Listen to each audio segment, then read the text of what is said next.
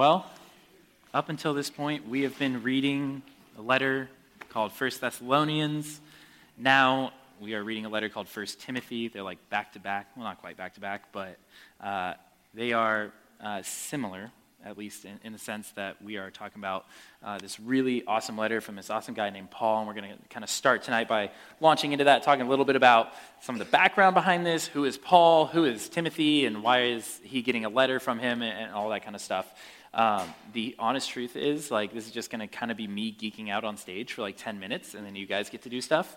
I'm super into this, and I love history and background, and so I want to fill you in on some of that so that you get an idea as we kind of dive into this series for the rest of the school year. We're actually in this until the end of the school year. So from now until the end, you guys will be excellent scholars of the letter of Timothy, but I want you guys to actually kind of have some of that brought to life for you and kind of understanding.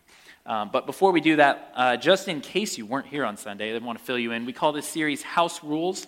The whole idea behind it, in our copywritten, plagiarized, whatever font, it's from a TV show in Australia. You can ask Blake about it. But the whole idea behind House Rules and behind this book and this letter is that this letter to Timothy, which again I'll talk about who that is a letter that has the list, the guideline, the tips, whatever, for the rules of living as a member of God's house, right? We think of the church as God's house, and when you're in someone else's house, you play by their rules.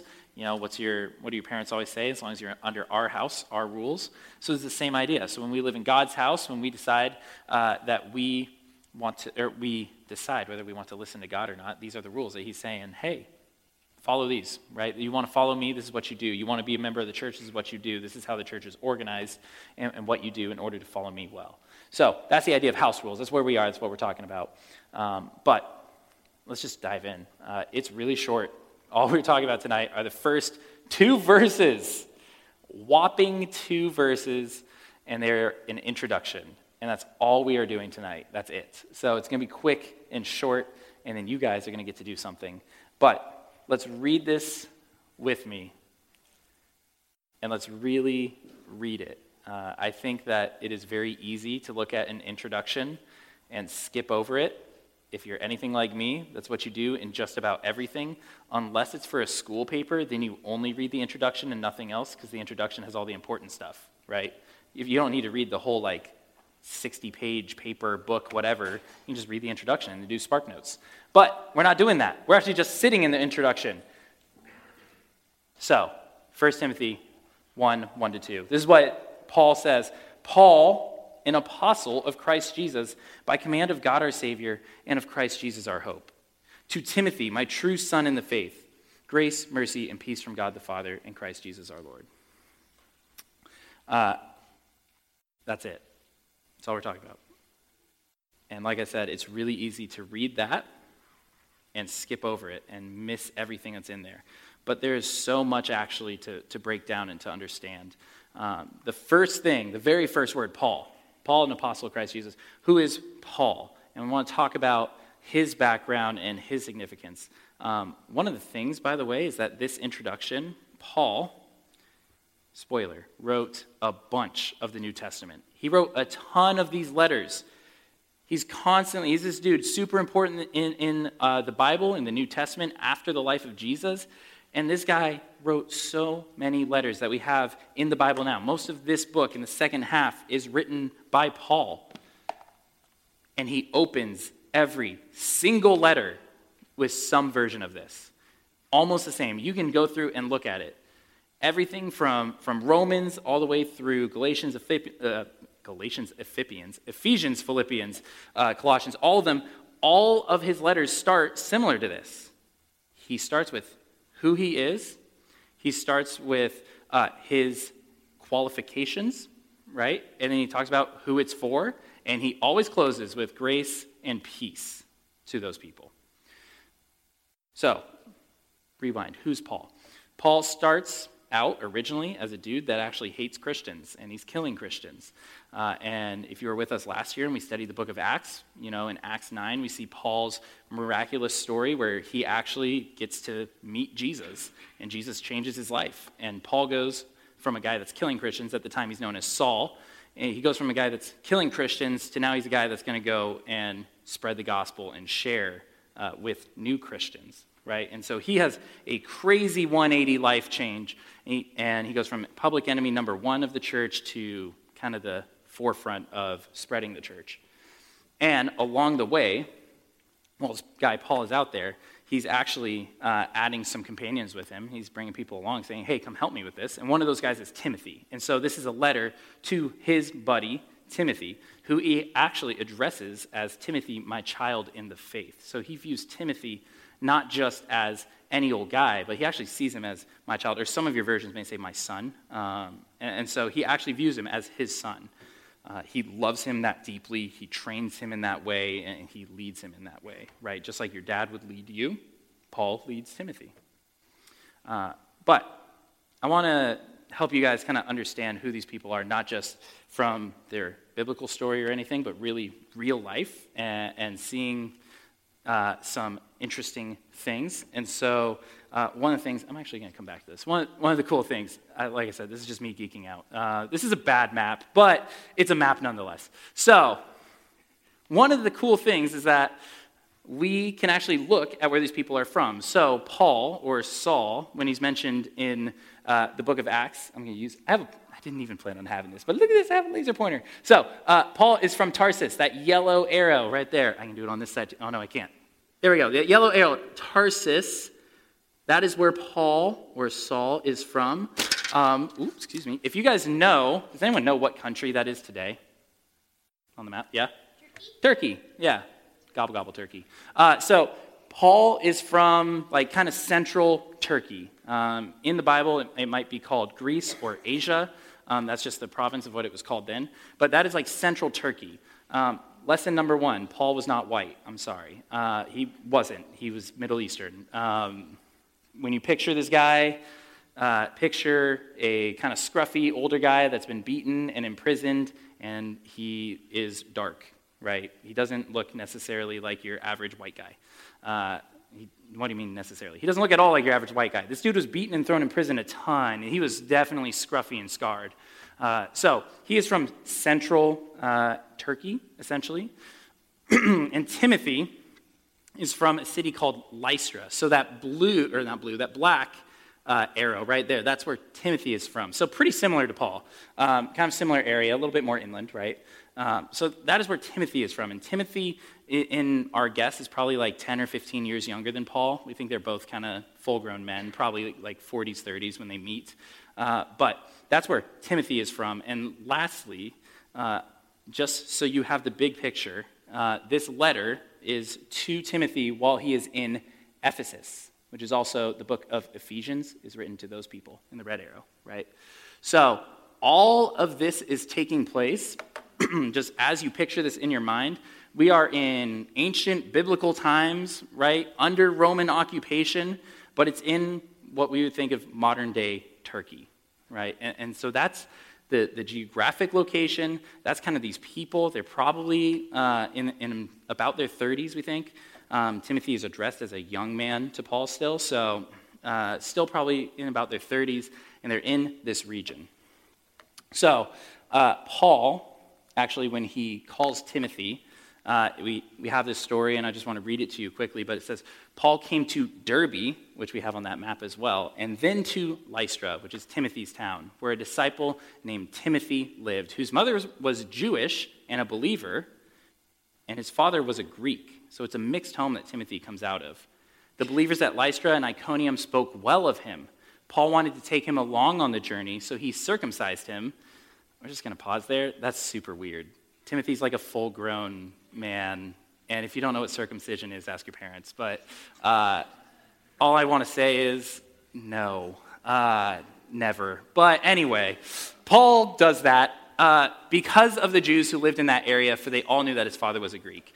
All you need to know about that, actually, is Paul did it so that Timothy could symbolically represent all people, right? man, that makes me cringe so much. But Paul calls Timothy because Timothy was this young guy at the time, but he was spoken well of by his people. He says, you know what? You look like a great guy to serve. Come along with me. And Timothy ends up going along with Paul. And it's not immediately after this. It's actually probably several years down the road or a while down the road that Paul writes to Timothy in this letter that we're going to study. But he takes this guy with him for years, and he and Timothy, they do battle together, essentially. They go through imprisonments, they go through being thrown out of cities, they go through beatings, all these kind of things, and they all do it with the goal of sharing the gospel. And that's who Timothy is. Paul trusts Timothy with his life. He loves him dearly, and he writes him this letter to encourage him, to train him, to equip him to be a leader. On a personal note, to me, this letter is kind of where I am in just a state of life, where I'm not as old as Timothy was, and I certainly don't have nearly as much life experience as him. But in this relationship where there's a Paul and a Timothy, where there's a mentor and a student, I feel very much like Timothy, where I am, Timothy is kind of going as a representative to help lead this church in Ephesus, which, remember, we look at the map. Timothy's on his own. And Paul's giving him a letter saying, hey, bro, this is what you need to do. These are things you need to cover. These are things you need to be careful of. And Timothy's kind of flying solo. And that's kind of the stage of life where I'm going to be. When I go down to middle school next year, I'm flying kind of solo. And I'm in a place where I need to make sure that I have been equipped. I need to make sure that I have the house rules down solid. And so studying this through with you guys, just to share totally personally, I'm very excited to do this. I read through this book a couple months ago in preparation, and I'm just really excited to get to go through this and really dive deep in here and understand what does God desire for us, what does God desire for our leaders, and what does God desire for his church, right? So that's where we're at, man. And so I'm excited. So, again, this is our text. Paul gives his standard introduction, but let's not miss it. First, Paul is an apostle of Christ Jesus. That is not just an arbitrary title. Paul is a guy that has seen the risen Christ.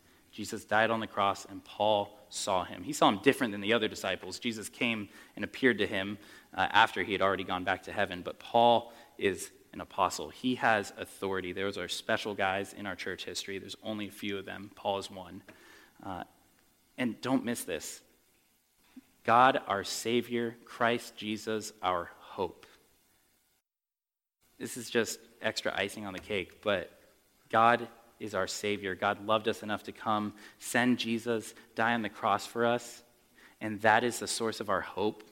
Paul includes that in every letter, not as an afterthought, but as the introductory prelude statement to make sure that we remember it every single time. That every single person, people, church that he wrote, he wanted them to remember first and foremost, God is our Savior, Jesus is our hope.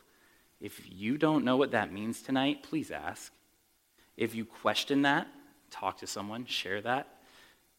But always remember that every day when you wake up, the first thing, if you want to just take something from this, the first thing, God is our Savior, Jesus is our hope. That is huge. That changes everything. That is what's different about following Jesus than anything else. The second thing, grace, mercy, and peace is what he offers to Timothy. Those are words of encouragement. First, he gives Timothy his endearment. You're my true child. I love you. And then he says, have grace, have mercy, and have peace. Be gracious with people, right? Grace is, so there's mercy and there's grace, right? Grace is getting what you don't deserve. Mercy is not getting what you do deserve, right? So be gracious with people. Give them much, even if they don't deserve it. Be merciful. Don't repay them when they're jerks to you. And peace.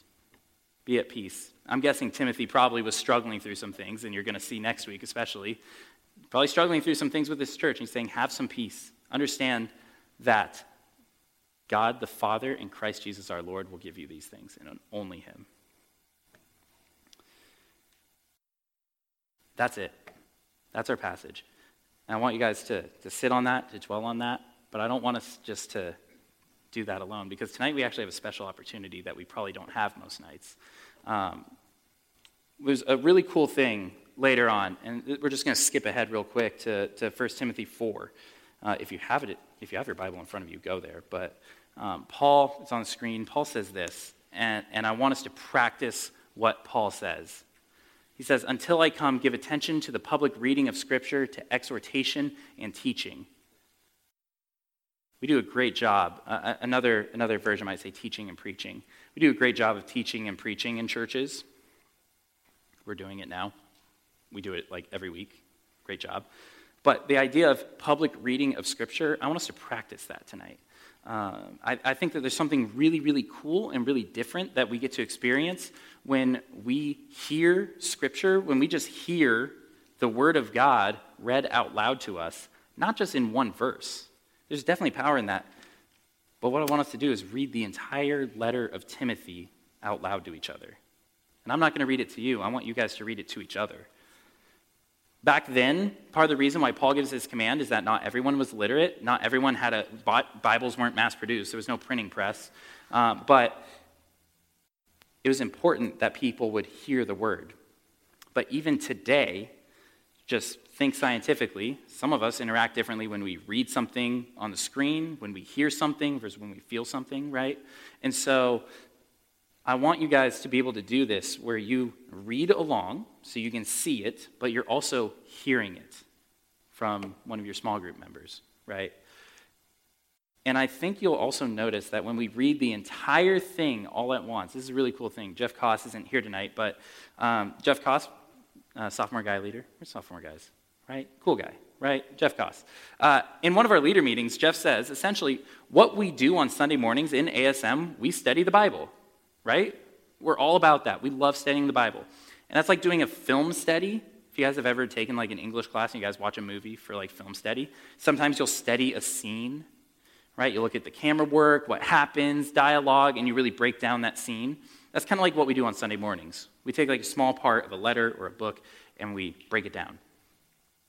But how often have you ever done a film study or a scene study without first watching the whole movie? It's pretty useless, right? If I just pulled one scene out of any movie, I don't say a big movie, say Avengers. I pull one scene out of Avengers Endgame, right? And you haven't seen anything else. If I pulled out of Endgame and you haven't seen any of the other Marvel movies, one single scene, you're going to be really confused and you're going to miss a ton. You'll still learn some stuff, but you're going to miss so much. And so what I want to do, what I want to offer you and want all of us to participate in is let's do a film study. Let's read the whole thing straight through. No stopping, just read it. And you might not understand everything. That's fine. But let's hear the whole thing out loud. Let's interact with it in our brains in that way. Think about it, ponder it, and let that sit. So, here's how it's going to work. You guys are going to go into your small groups. So your Sunday morning small groups. You guys are going to gather up, kind of spread around the room so you guys have space because it might get a little loud in here. And choose 2 or at most 3 people in your small group to read the book, read the letter. So if you choose 2 people, one person will read chapters 1 through 3, the other person will read 4 through 6, right? It's a short letter. It's 6 short chapters. This really is short.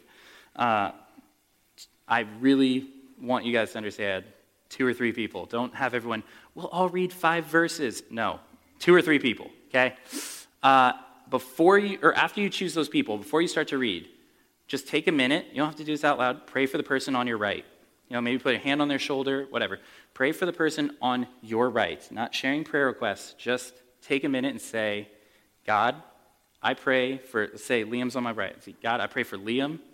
Use this time. Use your word to teach him, to open his eyes, and change him. That's it.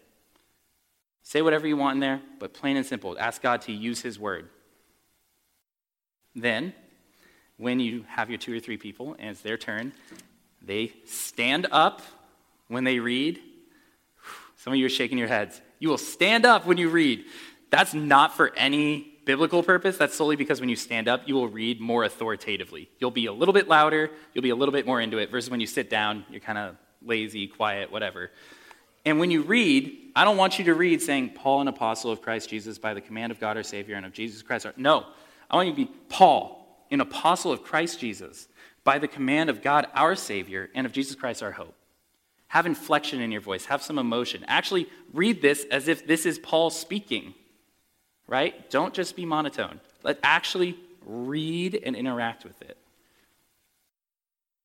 Then finally, when you guys are done with everything, we'll close out the night and you guys can talk about it.